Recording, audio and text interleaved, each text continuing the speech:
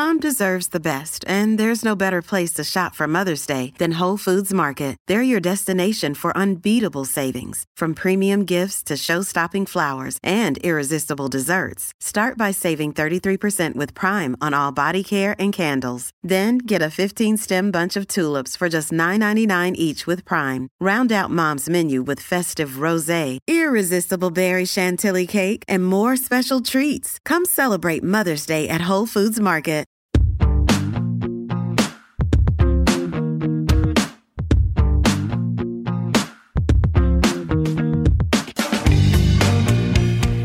Welcome to Hey YA Extra Credit.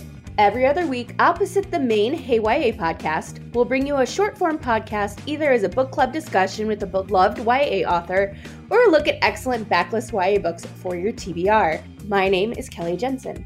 On today's episode, I'll be chatting with Krista Maldonado, author of the forthcoming debut, Fat Chance Charlie Vega, out February 2nd, which is Groundhog's Day. And if you know anything, that's my favorite holiday of the year. And we are going to talk about a really conversation-worthy YA book that stars an outspoken fat girl. But before diving into that, Crystal, will you tell everybody about who you are and about your awesome book?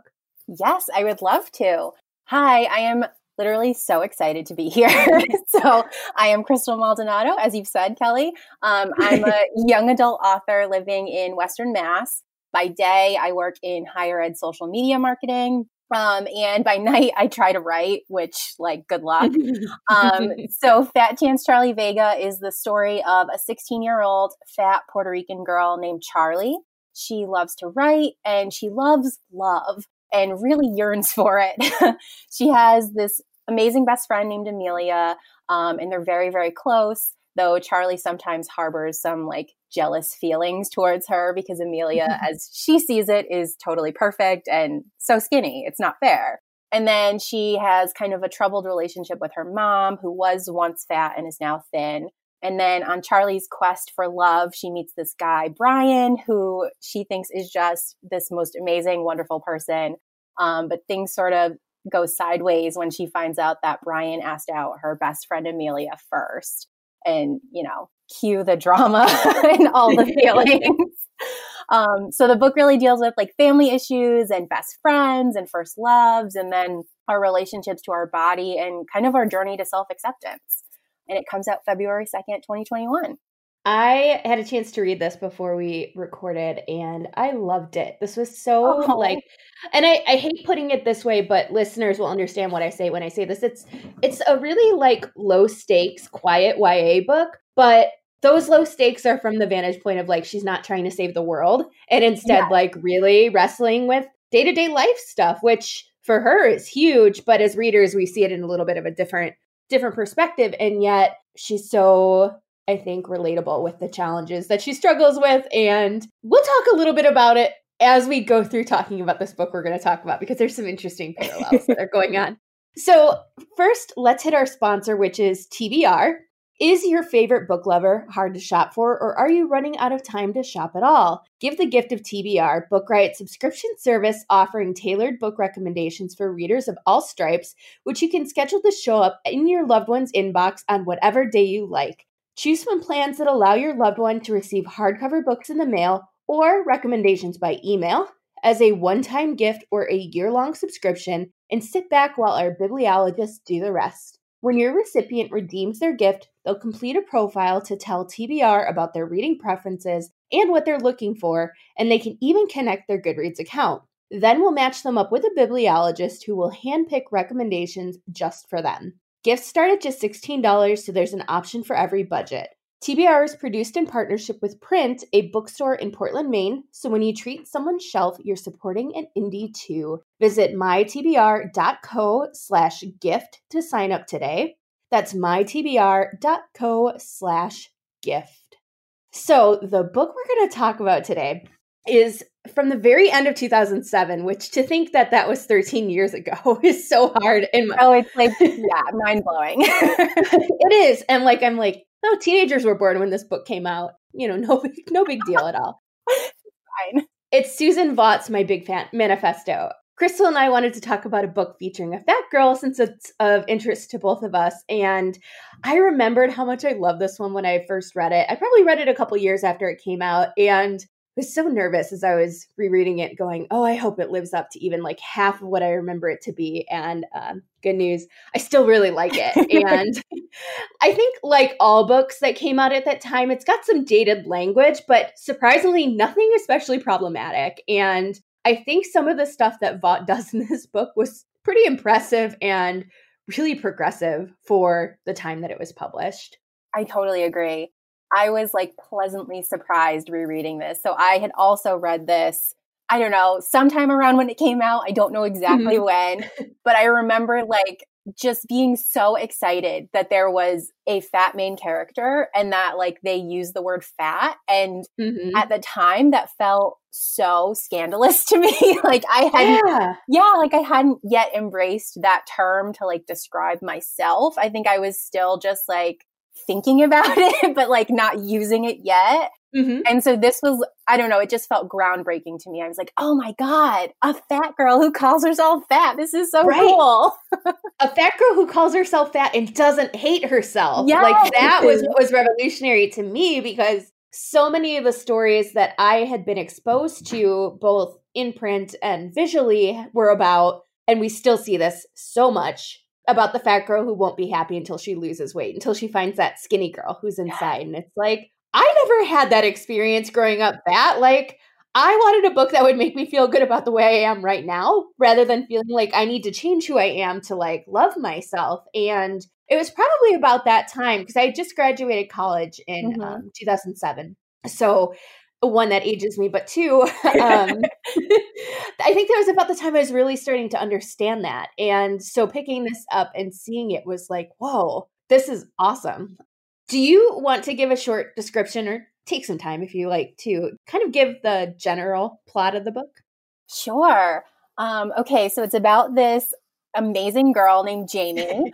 She's a senior in her high school and she's kind of doing, I feel like, a lot all at once. Like she's into theater and she's going to be in her high school's version of The Wiz. And she's like this amazing columnist for her newspaper. And like, she's got this great group of friends and she's got this boyfriend. And she's just like, I don't know, she is a girl I admire. Like, I wish I had it all together the way that she did. And, you know, she's trying to win a scholarship to college, which I feel is like very relatable by writing this newspaper column. And then, you know, she's fat and her boyfriend is also fat. And then at the beginning of the book, they just kind of drop this bombshell that her boyfriend Burke is going to get weight loss surgery. And that sort of throws everything up into the air. And we get to see her whole journey of dealing with that and what does that look like and how does she navigate it as he's changing? It's, I don't know. I totally loved it. I hope I did okay describing what it's about. Totally. Yeah. So this newspaper column that she writes is the first thing in each chapter. So we get to see what she's writing about. And she's writing these big pieces about fat positivity. And I'm going to say fat positivity here because it's not body positivity. It's a lot more specific than that. And her voice in those pieces is so wonderful. And I don't want to say brave because it's just her truth, but it's bold and the sort of thing that you wouldn't expect like a high schooler to be writing about in their high school newspaper, and having the like backing of her editor to continue publishing these like really outspoken pieces that are like, yeah, I'm fat, it's okay. And also, why do people treat me different? Because I'm okay with that. Right. It was, her voice was so incredible. And it actually kind of reminded me of like, I was a huge fan of Lindy West, and I still am. When she was writing for Jezebel, I like followed her stuff religiously. And it just reminded me a lot of like her writing, where it's just like funny, but also so truthful and like emotional and heartfelt. And you just, I don't know, it like makes you root. It makes you root for the person so hard, right? Yeah, and I really was. And it was, I think when I first read this book, and the thing that stuck with me was she is very self-confident and very like positive about who she is. But I think like anybody who grows up in a world where you're inundated with what an ideal image is, that stuff still sinks in. like even on the unconscious level. And you see her wrestling with it. She talks about she can't eat food in front of other people. So she doesn't eat all day. But it's not because she's trying to starve herself. It's because she has in her head this image of what it is to be a fat girl who eats in front of people and the messages that come with that. So she, like, internally, you see her, I don't want to say like falling victim because she's not, but you're seeing like, wow, she's this confident person. And yet these messages still penetrate pretty deeply. Absolutely. And I felt like a lot of that resonated with how I felt about myself in high school too. Like, just you're grappling so hard with like just trying to like be a person and figure out how to live life. But then when you're also fat, there's this like outside pressure that no matter how hard you try to shrug it off or, you know, not give any weight, to it, you like internalize it a little bit. And sometimes it's not even for your own benefit. So like, it feels like like what Jamie's doing by not eating, it's almost like she feels like she's doing this for other people. So like, they don't have to see a fat girl eating in a way. Mm-hmm. Even though they support her, like she's got these two best friends who are super supportive. One is a girl who is really thin. I think that's like her big, I don't want to say personality trait, but that's her defining feature in Jamie's mind. Yeah. And then she has her friend who is queer. And I'm going to call her queer because we aren't like told directly what her identity is, but we know she dates girls many times throughout the book. And so it's so cool to watch the three of them sort of in action. And yet, while her friends are super supportive of her, they also sort of push back on some of the things she says in a way that's like, hey, we support you, but like we have issues too. Like it's not easy for us either. Yeah, I really liked that. And I do think sometimes you get so in your own head about whatever issue it is. Like for me, it would be me being fat, but for someone else, it might be another issue that we like forget other people like have their own stuff going on. It's weird. Yeah. And I think that ties in so nicely to Burke and the role he plays in this story. So we don't know Jamie's ethnicity in the book. It's not stated specifically. So I'm under the assumption she's white, but I could be wrong here. I came to the same conclusion. Okay. And it's one of those things I think is a conclusion based on the author being white as well as the book coming out in 2007. Yes. And so I thought starting from this place, it was pretty radical. This was an interracial relationship. Burke is Black. And this is something that like when it first came up on my reread, I was like, oh no, I don't really remember this. How is it going to play out? But I think the way that it played out was so smart because part of Jamie's struggle with Burke choosing to go through weight loss surgery is less that he's going to get thin. I mean, she knows that's a thing that's going to happen. But as somebody who's consumed so much information about being fat and what different diets and surgeries can do to a person, she's so worried about losing him because Black folks who have the surgery have the highest risk rates. And so this is something she's very upfront with him about. And she's like, I don't want to lose you. And I don't mean in the like relationship sense. She means in the way of like, I don't want you to die. Yeah. I thought that was both very powerful for the story itself, but also like thinking back on the time, like incredibly progressive. Yes. To be discussing this so openly and take race head on and be like, look, Black folks get inferior medical care. Like that is what it is. And she just called it. And as she saw it and as, you know, the evidence is there, it's just some people ignore that sometimes. And I don't know, I really admired that being an important piece of the story. Like, yeah, it wasn't a huge piece of it, but like it was like, that was where her fear was coming from.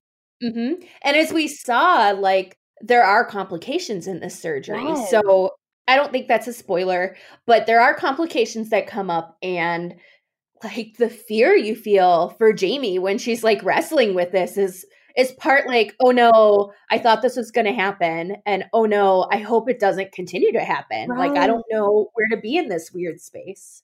And I thought it underscored her feelings so well, like just this idea, like the line of he'd rather be dead than fat.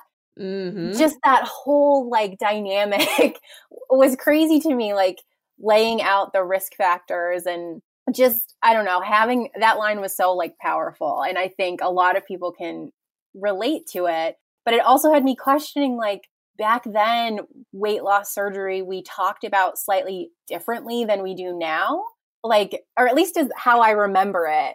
I just remember it being so scary, or seeing like celebrities get it. And like, there were all of these like think pieces on, I don't know, cable news and stuff talking about, you know, the risks and stuff. And I don't know that I hear that anymore. No, I think you're right, because now that I'm thinking about it, I hear way less about the risk side of things and way more on the like stories of, oh, they lost a lot of weight, like good for them, you know, and doesn't quite delve into the bigger challenges that surround weight loss surgery, which this book does. And I don't think it demonizes it.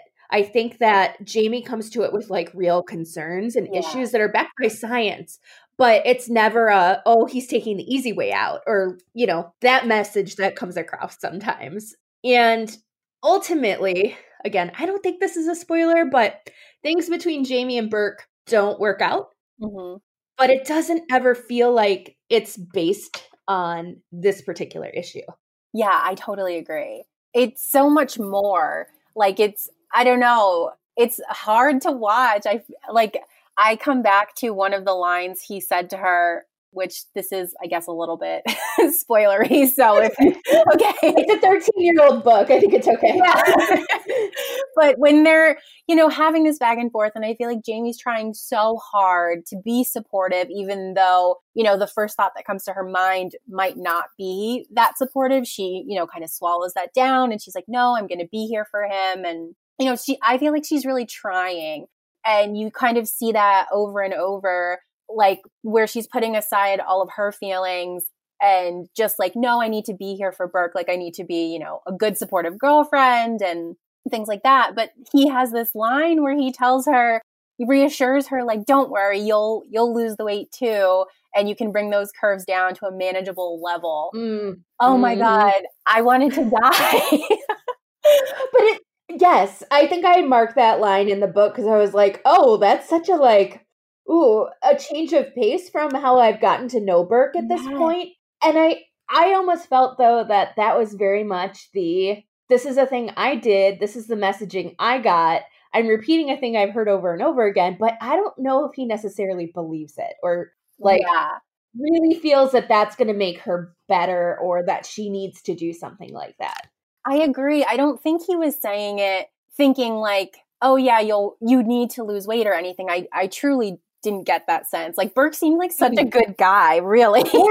Yeah. And the reason he wanted to have the surgery in the first place was for his health, and that plays through because he was an athlete, and it was becoming more and more challenging for him to be fit and to perform the way that he wanted to. So it was not necessarily like, this is the, you know, easy way to change my body, but rather like, I've tried everything. This is a last resort to stay able to do the things that I want to do. Yeah. But it was like, almost like it didn't matter kind of why he said it. Cause I could see that being one of those lines that you just play over and over in your head. Like forever, you know, you're asleep 10 years from now and you're like, remember that time when? Yes. It just had so much more of an impact, I think, than he meant it. Like, I really think it was just like a throwaway, trying to be reassuring, having a conversation line for him. And I don't know, maybe I'm reading too much into it, but like, if I was Jamie, I think I would be like, oh God, that's going to stay with me forever. Yeah. And so something that was interesting to me that kind of ties into this is it's very, very clear how scared Jamie is throughout this entire thing, and how worried she is about this boy that she just really cares about. And yet I was cringing at some of the columns where she was like laying out his stuff and like what he was going through. And I was like, this is like so invasive of his privacy. And I can't believe that he would put up with this. I know. I kept thinking, God, I hope she talked to him about this first. Yeah. It's just so, I don't know. It's like taking a private thing and just like putting it all out there, which she signed up for with her column. Like, she gets to control the level of what she's sharing. And Burke is just kind of like, being supportive and like, I want you to get this scholarship kind of thing. Yeah. But I wondered if he was ever shocked by like how much she shared. Yeah, there were a lot of like the whole, I want to say, middle of the book, her columns turn to talking about him, and she calls him the fat boy because she refers to herself as the fat girl. And then there's this part where she starts answering reader questions about him, and it's like, wait a minute, Jamie. I thought the same. I think this is a step too far. Like, and yet as I'm reading it, I'm like, she's doing it because she's so scared. And this is sort of her way of processing that. And yet, like, without any awareness of how invasive it is for somebody to share somebody else's medical experience. Right. Well, it's almost like the columns become like, they go from like at the beginning, it starts out and they're really her manifesto. Like she says it, she's got these ideas in mind. This is what she wants to communicate. She knows what she's doing. And then it sort of gets like all mixed up as she's dealing with this other thing that she wasn't expecting. It's like a curveball. And then it becomes almost like a journal in some way, where she's like processing her own feelings through this writing, but just publicly, which isn't always great. Exactly. And like the first columns, I was marking things and like noting things. When you grow up fat, and fat is the thing you care about deeply, like you learn so many of the different tropes and different social language around what the media in particular does to frame fat people, right? So like she talks about the headless fatties phenomenon, like in an early section. And I was like, 2007, I think that was before the article even came out, or right about the time the article came out that talked about this. And listeners who are like, what does that mean? It's whenever you watch the news and it's just pictures of people who are fat without their heads on them. So you see that, you just see their bodies. They're eating, they're walking around like living their lives. And yet without their faces, they're anonymous. And it really sends the message of like, oh, that body is wrong, without attaching a person to it. It's awful. I hate that so much. And she calls it pornography, which I think is brilliant, because that's really, like, I had never put it in that sort of terminology before, but the way she frames it is exactly spot on. Absolutely. I was like, oh my God, this is revolutionary. And then like, it's literally 13 years old or however many years old. And it's weird to read that now and still feel like that's like a very progressive way of looking at it, Yes. And near the end, she has this other one when she steps back a little bit from talking about somebody else. She talks about this thing, and I want to bring this up because I think this brings a big topic worth digging into a bit. Oh, now I'm trying to find the exact line, but she talks about one of the issues that fat folks have is that even fat people hate fat people.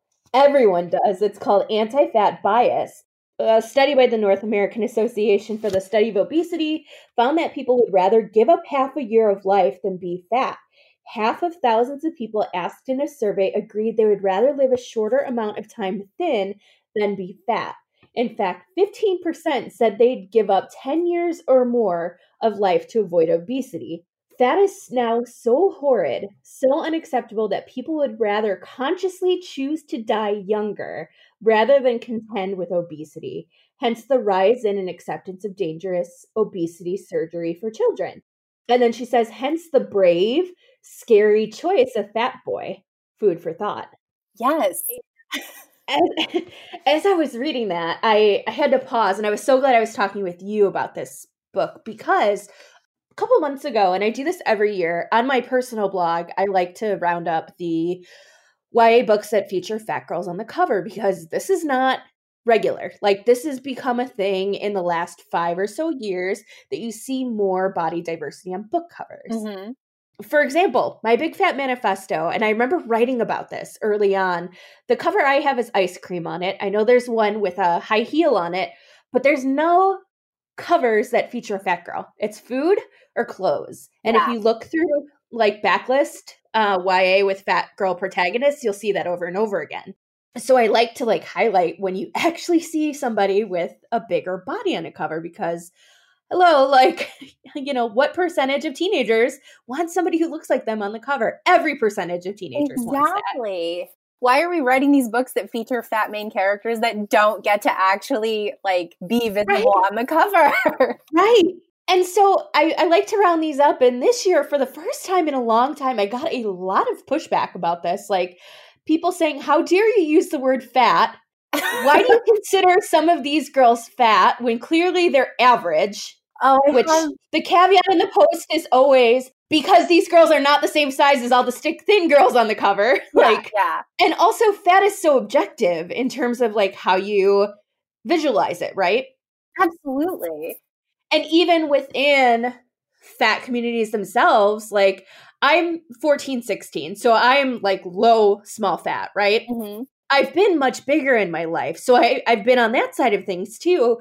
And yet, like, I don't think I would be labeled necessarily a fat girl now as I would have 10 years ago when my body was much different. And it's just fascinating to me how much pushback there was this year about this language. And some of the comments came from folks who identified as fat but didn't use that word, or said that they are in communities where they have teens who are also larger but don't feel comfortable using the word fat. So like, what language do they use? And it like really got me thinking like, wow, there's a lot of fat hate even among fat people, and so much discomfort in using the word to describe a body. Yeah. I'm so glad you brought this up because I do feel like I consciously chose to use the word fat with my book. Like I wanted it to be a big part of it. I personally call myself fat. I also have I've been fat my whole life, and I've been, so right now I'm probably like a 16, 18, but I've been, a size 28 before. I've been smaller. Like I think I've been all over. So, and at each of those intervals in my life, I was still fat. So it's just interesting to have this conversation. And so where I'm coming from with the word is that I would just like to destigmatize it a little bit. And I grew up with the idea that the word fat is like an insult and we only ever use it. It's like, the bad word, like the F word. This is another version of it. And I hate that. Like I hated that growing up. Like the word would just it would make my cheeks hot. It would make me I don't know, my skin crawl. I hated that word so much. And it was weaponized against me. People think they look at me and they know I'm fat. And then it becomes a thing where it's so powerful that when someone else uses it. And so as I got older, I started to really dive into the fat acceptance movement. And I really, honestly, there was this community on LiveJournal, I'm dating myself now. But it was called Fatshionista. And that was really one of the big communities where I started to normalize that word and make it part of my vocabulary. And I realized once I started using that, it didn't sting so much to hear that word. It didn't hurt other people to say it. They're going to say it. And so my thing is if I sort of desensitize myself and I sort of reclaim that word, then it has less power, if that makes sense. Bingo. Yeah, no, it makes perfect sense. And it's when you are able to look at that word and be like, yeah, I am fat. That is a description for my body. Yes. It doesn't have power for other people. It has power for you in a way that I personally don't think plus size has any power. I hate that phrase so much because plus size compared to what? Right. What is normal anyway? Right. And it's normal in terms of sizes is this thing that's created by consumerism. And I don't like that. I don't want to be defined by that because that's not who I am. Right. And, there's also big bone. I'm no, my bones are pretty normal. It's just fat. Right. What are some of the other ones that come up? Curvy. Oh, I hate that one. So curvy to me is also it's a word that there's a lot of gatekeeping because if you don't have a specific body type where so when I was a size 26, 28, if I use the word curvy, I could guarantee that people would be like, you're not curvy, like you're just fat. And so like, okay, well that stinks. I don't like that. Yeah. And what defines curves? And like, I don't know, that I have so many feelings about that one too. Right. And there are plenty of very like naturally thin folks who are very curvy. Yes. And like, so how does that compare then either? Like it's a shape. It's not a, Right. It's not fat. The other one that I hear, obese, which I hate because it's so clinical and there's so much stigma with that one. Like, yeah, unnecessarily so. And I especially know for folks who find themselves labeled that way in medical situations, and it's a million times worse for folks of color than it is for me as a white person. Like the treatment you get in many medical settings is awful. Oh, it's terrible. Because you have that label. Yes. So like I technically, like I'm obese and also hate that word. I hate it. And it definitely has been used to like not give me treatment the way that like I deserve it. It almost like it almost strips you of like all of your humanity and you're just walking into a doctor's office as obese. And like that's all a doctor can see. Like this was especially prevalent when I was pregnant and I was going like this was literally a year and a half ago. So like not that long ago. And like I had a doctor who just like couldn't see me as a person and just like immediately was like, oh, you are going to have diabetes. You're going to have this. You're going to like, right. And it was because I'm obese and I'm also Puerto Rican. I'm brown. So it was like all these things that she like wasn't seeing a person in front of her. And so that, I mean, I don't know. That's why I hate that term is it's just so clinical and it like, it doesn't make you human almost. Right. It's funny. You just made me think. So I'm pregnant right now. Oh, congratulations. Thank you. And I struggled to get pregnant and I've been so fortunate because the providers I've gone to have been great. And again, I'm white, so I know I've got that privilege going for me. But something that has been really messed up in my head is that I've gained like no weight. I'm 21 weeks as we record. So more than halfway through, I've gained like 2 or 3 pounds, which for larger folks is fine. A lot of doctors don't want you to gain a whole lot of weight. Right. But it's so messed up because when I get weighed, I get excited that I haven't gained weight. And it's like, wait a minute. Like, this is a time of my life that I should not be excited I'm not gaining weight. And like, that comes through from going to doctor's offices over and over again and seeing your weight go up and like that ruins your whole day, right? Because that goes into your charts. And so being in this like position where I'm celebrating that is wild. And it all goes back to things that we've talked about with just, you can be so proud of who you are and like accepting of who you are, but these messages get so terribly ingrained. And then the language that we use around it only amplifies that. Absolutely. And it is like, it's so hard not to absorb that. And I feel like in the book, Jamie has this whole scene about her going to the doctor and we get to go with her. And like, if you are, not fat, I like highly recommend reading even just this scene to get a sense of what it's like going to the doctor when you're fat. Like this is not an exaggeration in my opinion. Like I've had doctor's visits that are horrible and they're like this, where you're nothing to the medical professional in front of you unless you lose some weight. And even then, like suddenly all the actual problems you're having are still not problems because, it'll go away if you lose 10 more % of your body weight. And it's like, so you go in for a broken thumb and the broken thumb is never treated. Exactly. Like I know I've gone in for like sinus issues before and they're like, well, if you just lose some weight, this will clear up. And it's like, it really won't. Can you just help me? Right. Like just give me a prescription to solve this problem and we'll be on with our day. But it's so different. And I'm glad you brought that scene up because there's also this moment in there where she talks about the doctor doesn't even ask if she's sexually active. Like, like the assumption that because she is fat, she is not in a relationship and not sexually active.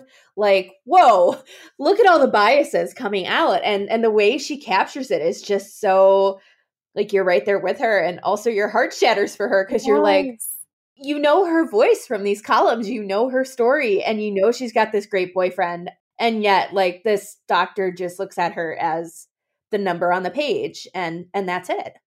My heart just like broke for her. And it was just so real. Like, I felt like I was transported to like when I was at the doctor, and I did not like it. Mm-hmm. But also in that scene, she covers a lot of like, so I mean, the whole book, she talks about all of these things that when you are fat, you have to think about things differently. And one writer who talks about this a lot publicly is Roxane Gay.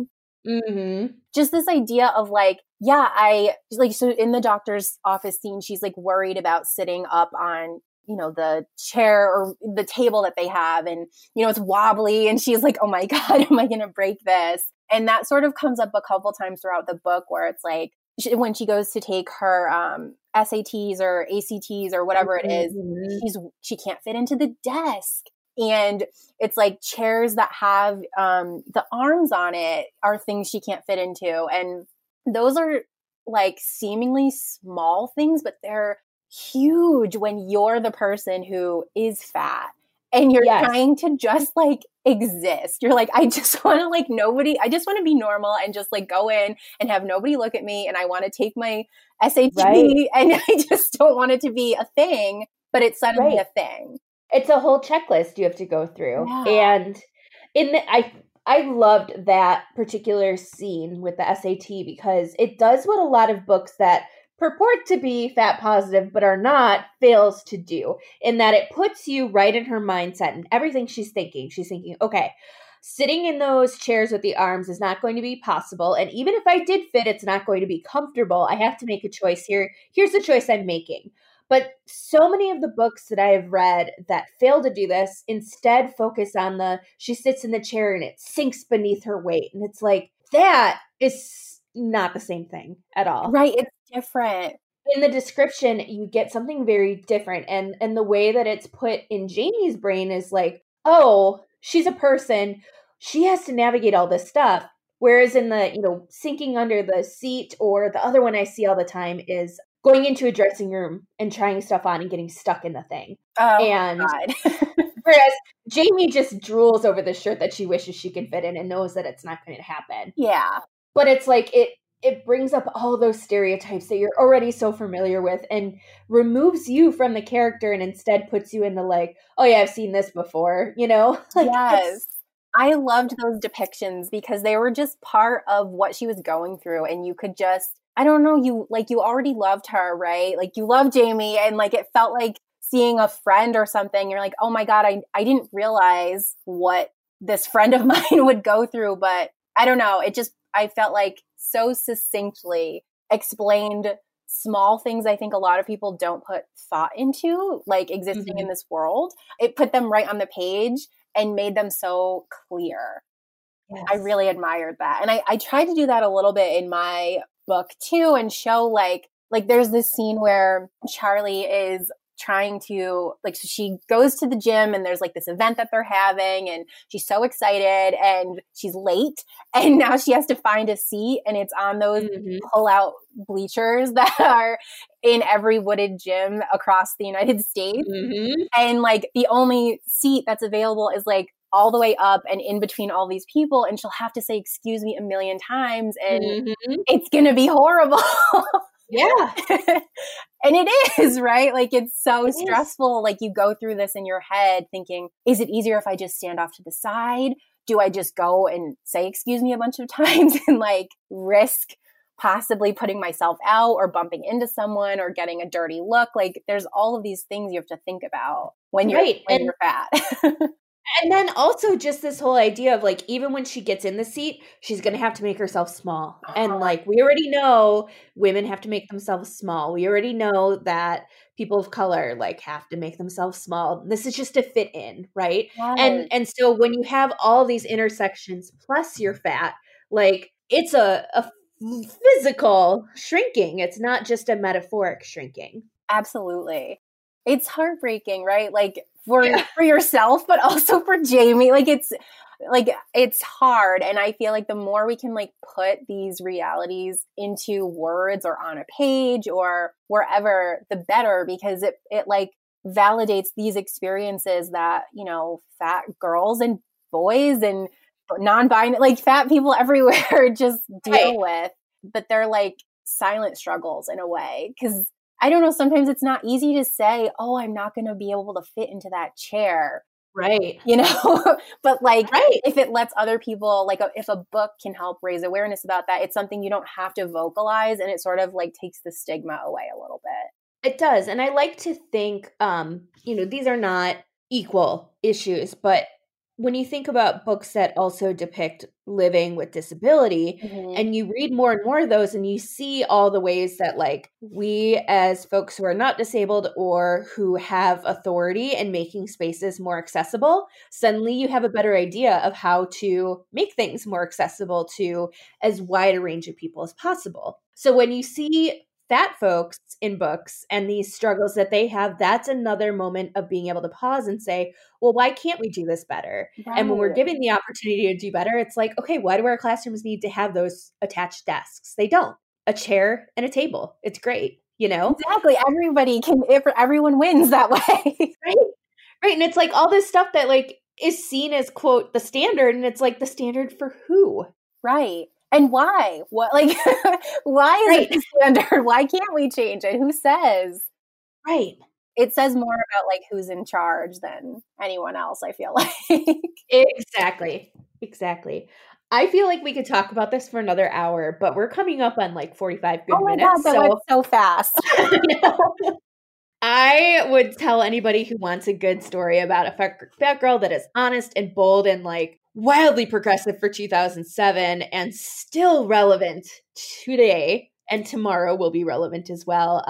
Definitely go back and pick this one up. I don't know if Susan Vaught herself is fat or has had that experience, but if she did, it's very evident. If she didn't, she sure did her research on this one. Seriously. I feel like this book absolutely holds up, except for, like you said, there is some language in there and maybe some stuff about like anxiety and like taking anxiety meds that are a little dated, but everything else really, really holds up. And it really gets to the heart of what it's like to be, you know, a fat teen.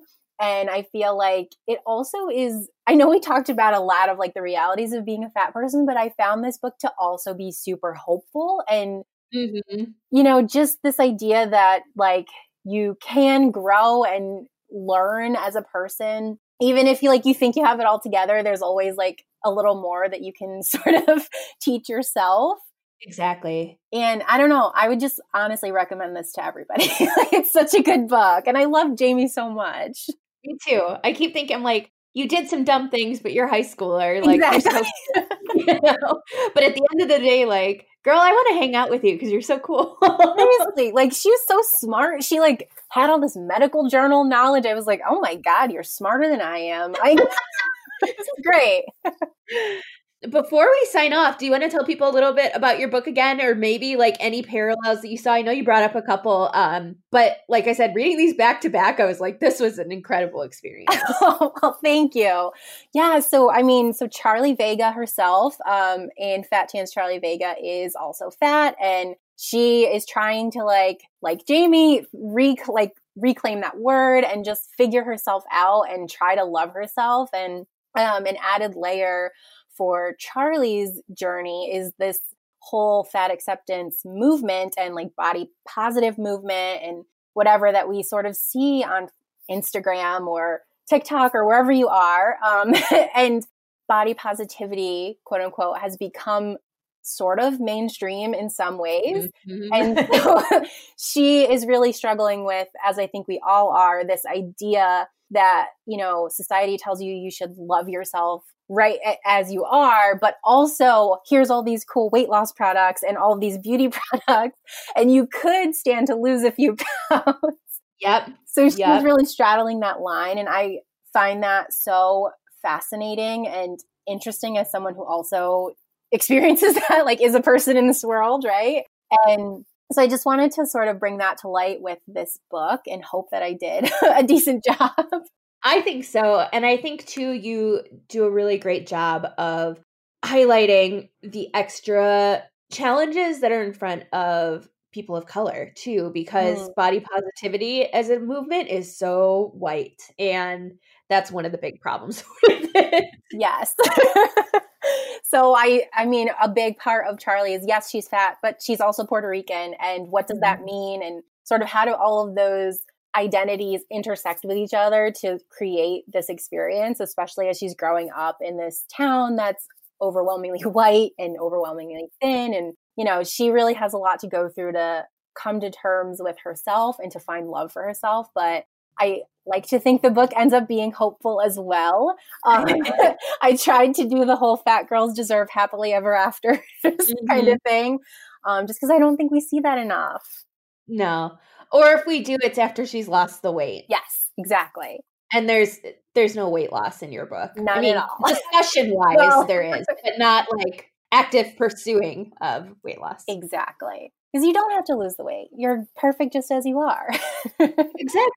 Exactly. And you know what? If you decide that that's a thing that you want to do, like, you have the power to do that. But Absolutely.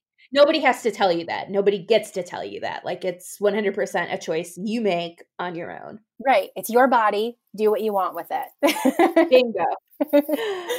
Well, I loved talking with you today. Thank you so much. Thank you. This was so fun. I feel like we could talk for 7 hours. Right. I do too. Thank you to today's sponsor, TBR, for making the show possible. You could follow me, Kelly Jensen, on Instagram as Hey Kelly Jensen. And Crystal, where can folks follow you and remind everyone about your book and when it comes out? Sure. I am on Instagram, Twitter, and Facebook as @CrystalWrote. And my website is also crystalwrote.com. Wrote like past tense of writing. And Fat Chance Charlie Vega is a young adult book. It is coming out February 2, 2021. And I am so excited. And I hope you guys like Charlie as much as I do. Thank you also to Jen Zink, our audio editor, for making Hey YA sound great. And to everybody, we will see you again next week. Hannah and I will be back for a full episode of the main podcast. Until then, happy reading, and I hope you've added at least 2 new books to your TBR. Bye. Bye. Thank you.